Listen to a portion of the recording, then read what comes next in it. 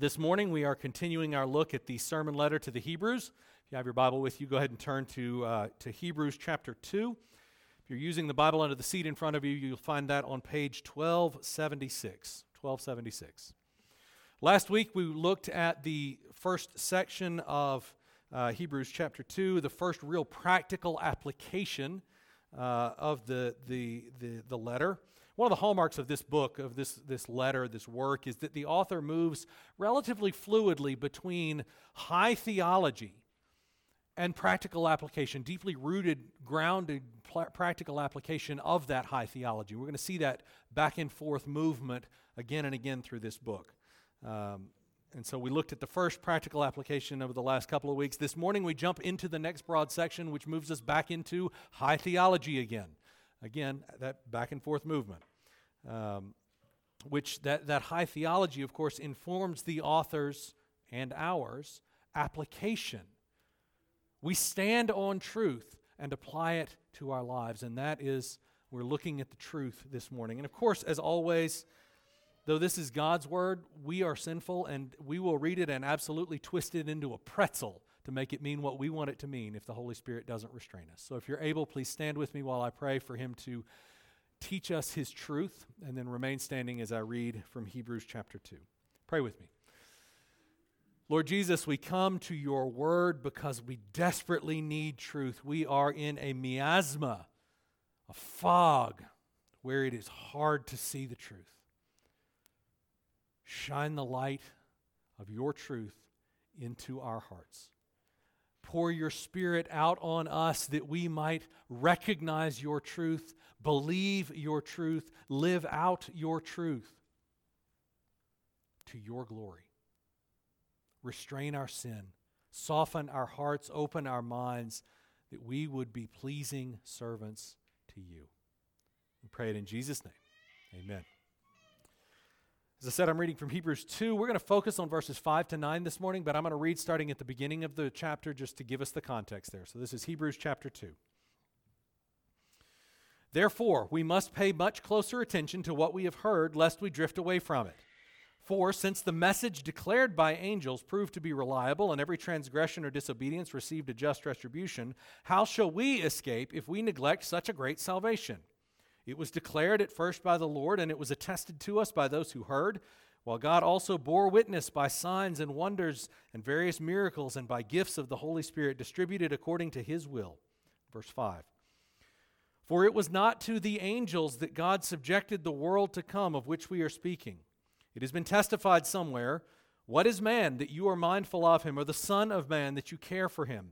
You made him a little lower than the angels. You have crowned him with glory and honor, putting everything in subjection under his feet.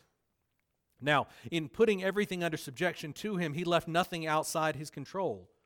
At present, we do not see everything in subjection to him, but we see him, who for a little while was made lower than the angels, namely Jesus, crowned with glory and honor because of the suffering of death, so that by the grace of God he might taste death for all. This is the word of the Lord. The grass withers, the flowers fade, but the word of our God stands forever. Amen. Be seated.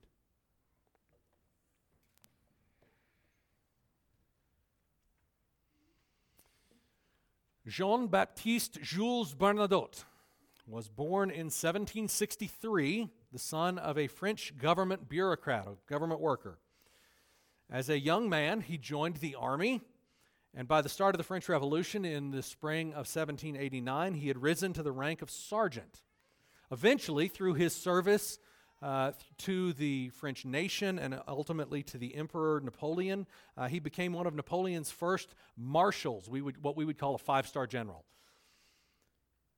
But in an odd twist of history, Bernadotte found favor in the eyes of the King of Sweden, Charles XIII, as a result of his treatment of Swedish soldiers who were taken prisoner during a battle with Napoleon's army.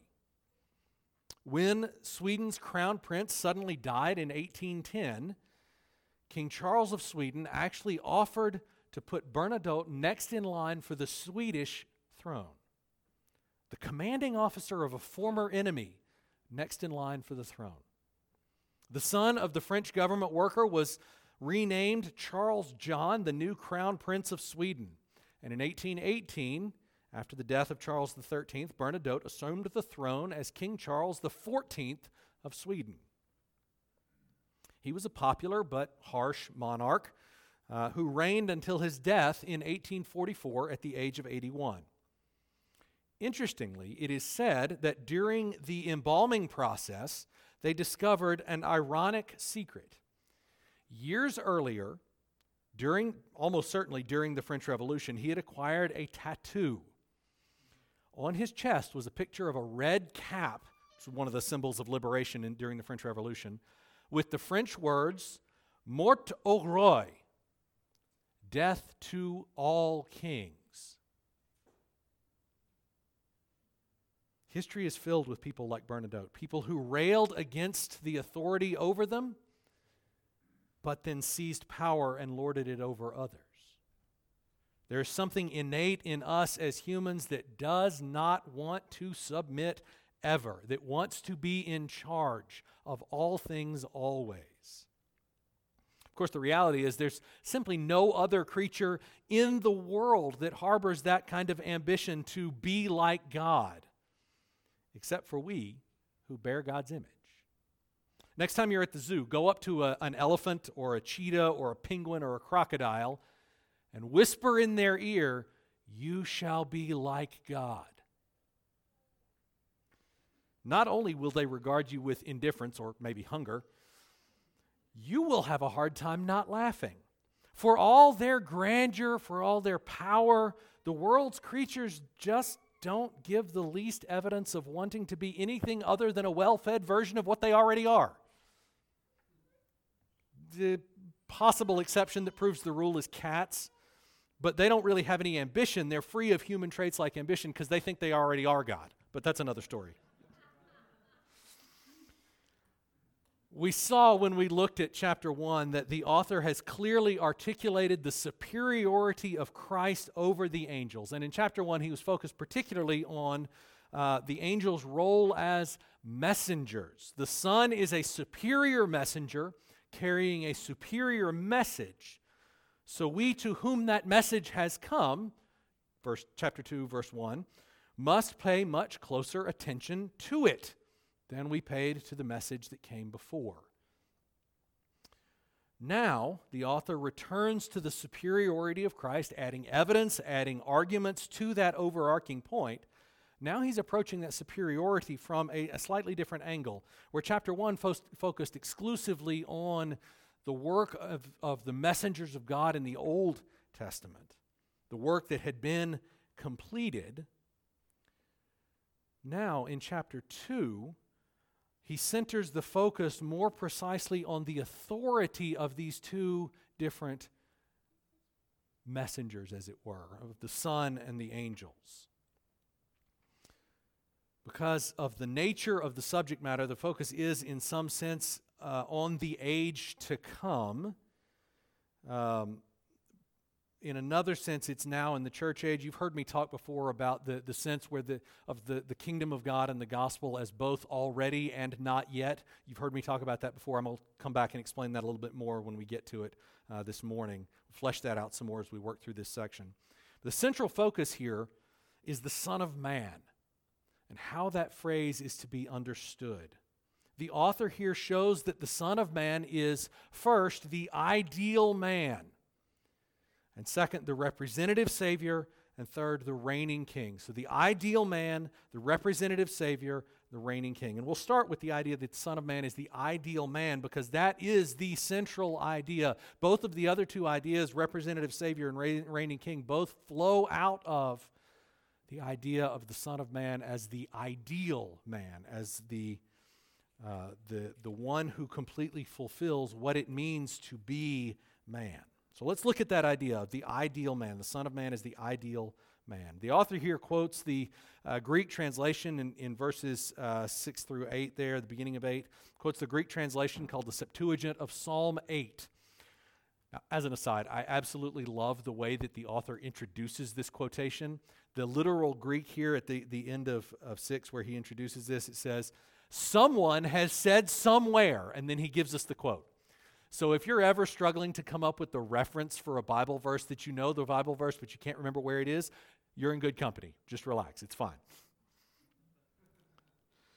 Anyway, that's for free. Quick review, Psalm 8, in its original context, the psalmist is overflowing with the glory of God's treatment of mankind. He's overwhelmed by it and is praising the Lord for what the Lord has done to and for humanity. Humanity is created, humanity is finite, humanity is like nursing infants compared to God. We need constant nourishment and care. We can do nothing for ourselves. Yet the infinite, eternal God who needs nothing from us, nevertheless, deigns to care for humans and even to lift us up as his sub-regents, his delegated governors over all creation. In the created order, humanity is crowned with glory and honor because uniquely amongst creation, we bear God's image. Which sounds great until you look around at the world around us, in which glory and honor really doesn't seem to do a very good job of describing the actual human situation on the ground. Of course, you know why. Beginning with the fall in Genesis 3, we who bear God's image have made an absolute hash of everything that we've touched, poisoning it by our selfish ambition, by our desire to cast God down and reign in his place. We are supposed to rule God's creation in God's name for God's glory. Rule it we do, but almost entirely for our own selfish benefit. And yet, despite all of that, the Lord still causes mankind to bear his image. That image is tarnished, perhaps, by our sin, but is not destroyed. We still bear the image of God. And the Lord still calls us to stand as his sub-regent. And so the psalmist rejoices and worships God for his mercy toward mankind.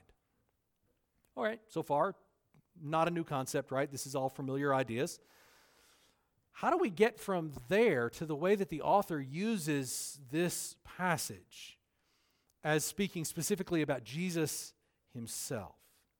Really, how we get there, how he got there, is through the phrase, the Son of Man, specifically the ways that Jesus uses that phrase. In Psalm 8, Son of Man, on the surface at least, is simply a poetic parallel to man in the verse before. What is man that you are mindful of him, or the Son of Man that you care for him? Those are equivalent terminology in the psalm.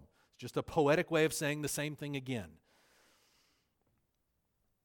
Both mean the same thing, humanity. But in Daniel 7, that term starts getting developed a little bit. Daniel has a vision of, quote, one like a son of man, who is presented to God and is individually given dominion and glory and a kingdom. That's Daniel 7:13, I believe. Again, the phrase is primarily intended even in Daniel to mean a human, that the Messiah would be human. But there is a recognition in Daniel's vision that there was something unique about this particular Son of Man. And then we get to Jesus and how Jesus spoke about himself. Now, of course, Jesus is referred to by a lot of different titles, a lot of them metaphorical. Jesus is the bread, Jesus is the life, Jesus is the way, that sort of thing. Those are metaphorical ways that Jesus refers to himself. But by far, the most common way that Jesus refers to himself was Son of Man. Over 100 times it's recorded in the Gospels that Jesus called himself the Son of Man.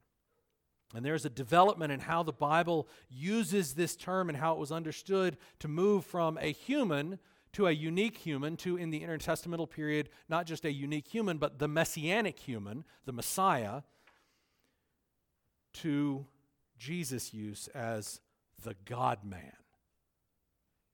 There's a development of the terminologies. One commentator said, since Jesus spoke of himself as the Son of Man, this expression has has had for Christians a connotation beyond its etymological force. That means it's not just the words, but there's a connotation, an implication far huger than just what the words themselves, the bare meaning of the words, is. So where the psalmist wrote, thinking that he was speaking simply of humans broadly, the author of Hebrews recognizes that the psalmist wrote even better than he knew. That God inspired that psalm in such a way that it meant more than the human author even was aware was going on. The author of Hebrews sees in Psalm 8 a reference to the exaltation of Christ as the unique, representative, ideal human. Just like Adam, the first man, Jesus, the second man, stands as a representative before the Lord of humanity. Unlike Adam, Jesus did everything necessary to please God perfectly. And we see this idea in Philippians 2, where Paul quotes a very early Christian hymn in which the faithfulness of the second man, Jesus, is contrasted with the fall of the first man. Jesus is God's unique man who completely fulfills God's purpose for humanity. And of course, we know that he could only do that because he was not just 100% human, he was also 100% God. Both and. And this idea of a representative who stands before God on behalf of the whole group, that idea is deeply embedded throughout the Old Testament, throughout all of Scripture. That is not a new concept when we get to Jesus. It's particularly seen in the Old Testament covenantal structure. Every time we see God deal with humanity, particularly with Israel, his unique covenant people, God works through a single representative, sometimes called a mediator, whether that's Adam or Isaac or Jacob or Moses or the different judges or the kings, most notably including David. God works through mediators, a single representative. But throughout the Old Testament, even the very best of those mediators, those representatives, fail. And when one person fails in the accomplishment of the divine purpose, as in some degree all did in Old Testament times, God raises up another to take his place, another representative. But here's the question. Who could take the place of Adam, the unique, singular representative of all of humanity? Only one who is capable of undoing the effects of Adam's fall and thus ushering in a new ordering and governing of the entire world. In short, we needed a new representative before God. In this, Jesus did what Adam failed to do, obeying God perfectly, personally, and perpetually. Without failing even once, even in the slightest amount, Jesus obeyed God faithfully. And in so doing, he earned from God by his own merit eternal life and God's good pleasure. Jesus, we confess that God formed with humanity. God made a covenant of life, or a covenant of works it's sometimes called. Jesus kept the covenant of works perfectly and earned the reward of it. But to what end? Jesus stepped in as the representative of humanity before God, and so he is not simply the ideal man, but he's the ideal man for the purpose of becoming the representative Savior of his people. Jesus didn't simply keep the law for himself, he kept it on our behalf. It is as the true representative of humanity that Christ is understood as fulfilling the language of the psalm, and thus as fulfilling the declared purpose of the Creator when he brought the human race into being. Just as we were in Adam, and therefore Adam's sin earned for us the results of our representative's action, death, so also we who are in Christ are given the results of our representative's actions, life. The second man, Jesus, could not simply keep the law perfectly. That would provide a different path, but not one that any actual human could get to, because we are bound in Adam apart from Christ. We needed a way to overcome the cost of Adam's disobedience before we could be transferred into the kingdom of light, into the path that Christ forged for us. Because we stood and condemned in Adam, Jesus, the second man, also had to rectify the fall of the first man. He had to share in the conditions of those united to Adam, conditions inseparable now from the human condition. Be born under the curse of suffering and death, winning redemption for those trapped under that curse. It wasn't enough that he obeyed perfectly, personally, and perpetually. It wasn't enough. He also had to fulfill that perfect, personal, and perpetual obedience as one of us. One under the curse. One subject to grief and pain, subject to temptation, subject to death. He was not simply a Savior, but a representative Savior. He took our place as human and then fulfilled God's commands to humans so that we who are human and failed could receive the reward that He earned.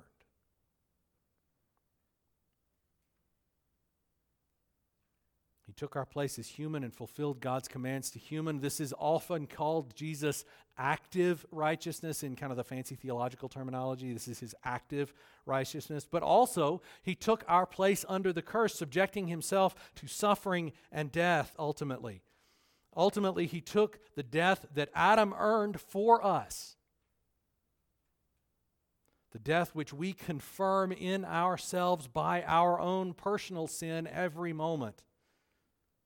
He took our death and He died in our place. This is called, the theological term here is His passive obedience, not as in He's just sitting around doing nothing, but as in He experienced the passion and that He obeyed through the passion. So it's His passive obedience.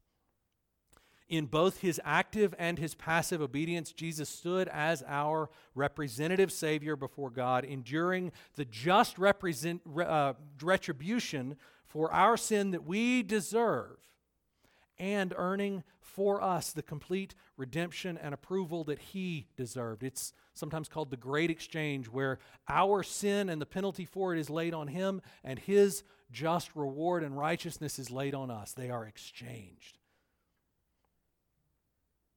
On that great day, when you stand before the Lord and He says to you, Christian, "Well done, good and faithful servant," it won't be because of what you did. It will be because of what Christ did, entirely because of what Jesus did on your behalf. His record given to you. The Lord looks at you and says, "Well done, good and faithful servant." He is the ideal man who represents us to the Lord. Of course, it must be said, if you're not a Christian, none of that applies to you. You also have a representative before God, but it's Adam, not Jesus. You will also be given the rewards earned by your representative on your behalf, and you will reap eternal death. For you, this world in all its brokenness is the best it's ever going to be. This world, as broken as it is the closest you will ever get to heaven. As you strive to earn a better result by what you conceive of as your faithfulness, you are merely condemning yourself as the son of your father Adam, who rejected God's design for his own.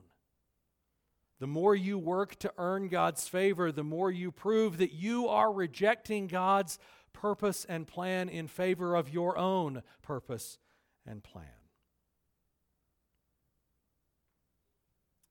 But a new way, a new representative is held out for you to choose today instead of your way. A representative who not only earned favor from God, but who fixed the brokenness of this world by his death and resurrection. Death and suffering and grief won the battle on the cross when Jesus died, but at that very moment, they also lost the war entirely. Death, for those in Christ, death shall die. So you who are not in Christ now, turn away from your striving for your so-called righteousness that can only condemn you. Receive by His grace true righteousness that you could never earn. He is, all you have to do is trust a different representative. He is the ideal man who represents us, and because He did, because He represented us going through suffering and death, He is crowned with glory and honor. But also, because of His faithfulness, He is also the reigning King. This is a little harder for us to grasp, right? Precisely because of the brokenness of this world. Death has lost the war, but it still stalks us. How do we get these two realities together, that death shall die, and yet it's still killing us right now? Psalm 8, our author here insists that everything has been put in subjection under Jesus' feet. The sense here is that Jesus is realizing the sovereignty destined for humanity, that humanity was originally called to be sovereign over all creation, and Jesus, as the perfect, ideal human, is now sovereign over all creation, fulfilling the creation mandate. God created humanity in the person of Adam and Eve to reign under God over all creation.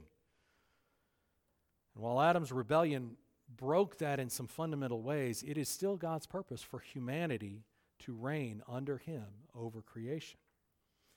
When Jesus ascended and sat down at the right hand of the Father, He fulfilled the purpose of God that humanity would reign. In Him, the ideal man, the representative man is reigning.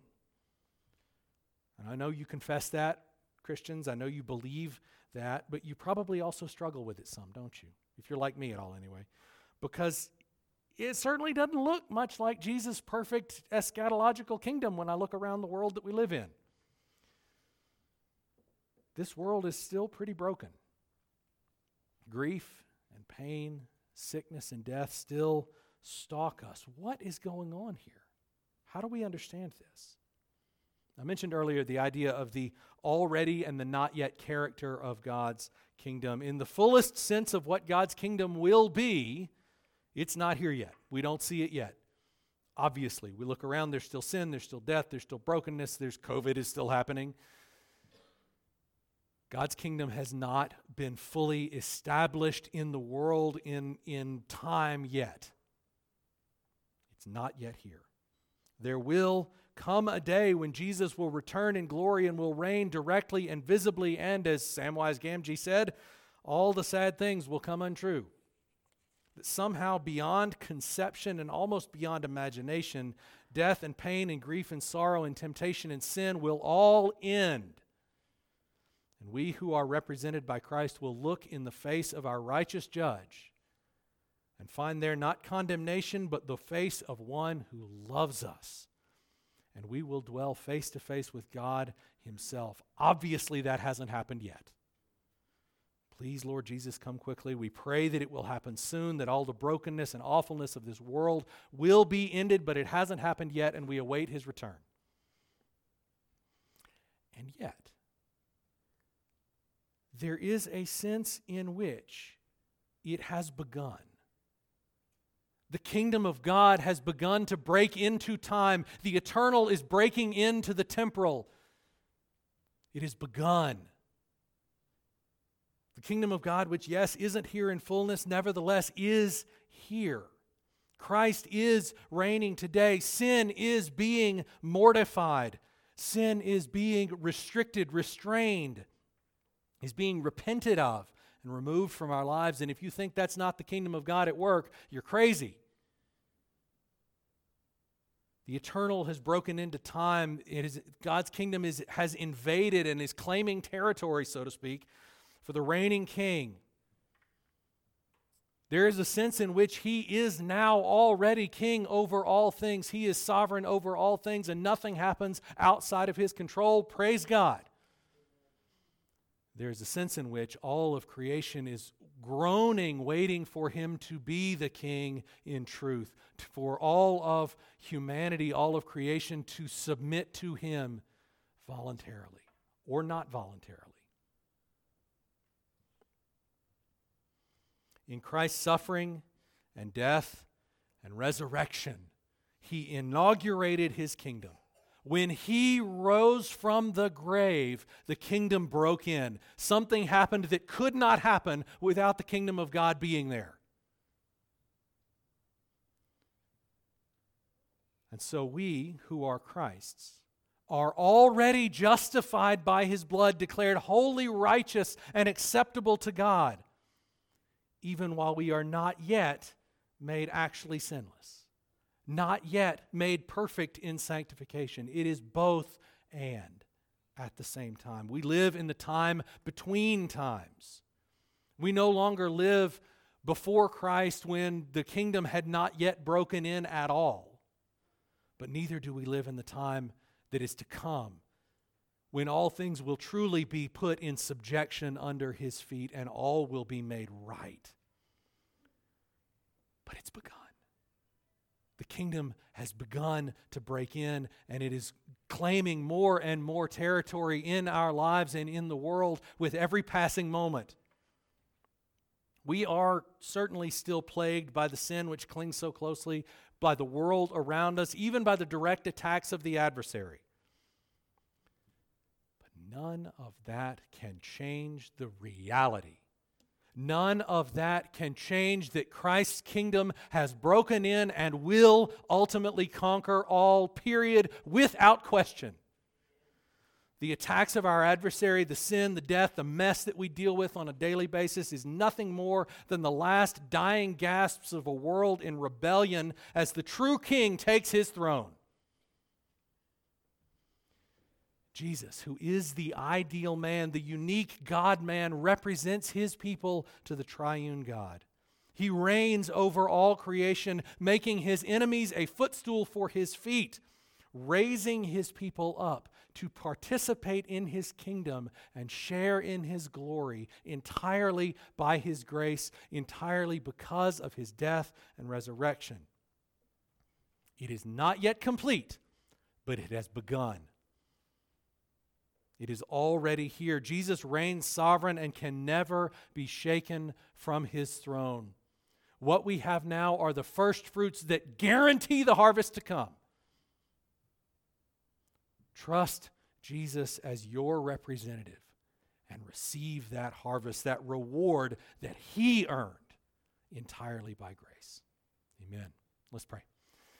Lord Jesus, we thank you that you are sovereign, that you are the reigning king, that you represent us and save us, that you are the second Adam, the second man who fulfilled all that God commanded and fixed all that the first man broke. We pray, Lord Jesus, that you would come quickly, that you would not just inaugurate your kingdom, but fulfill it in us. That we would see you reigning over all things, that all the sin and brokenness and death and sadness and grief and sorrow and pain, all of it would be wiped away and be no more. And that we would rejoice in you who took our place, that we might stand with you, in you, on that day. Glorify yourself in us, Father, Son, and Spirit. We pray it in Jesus' name.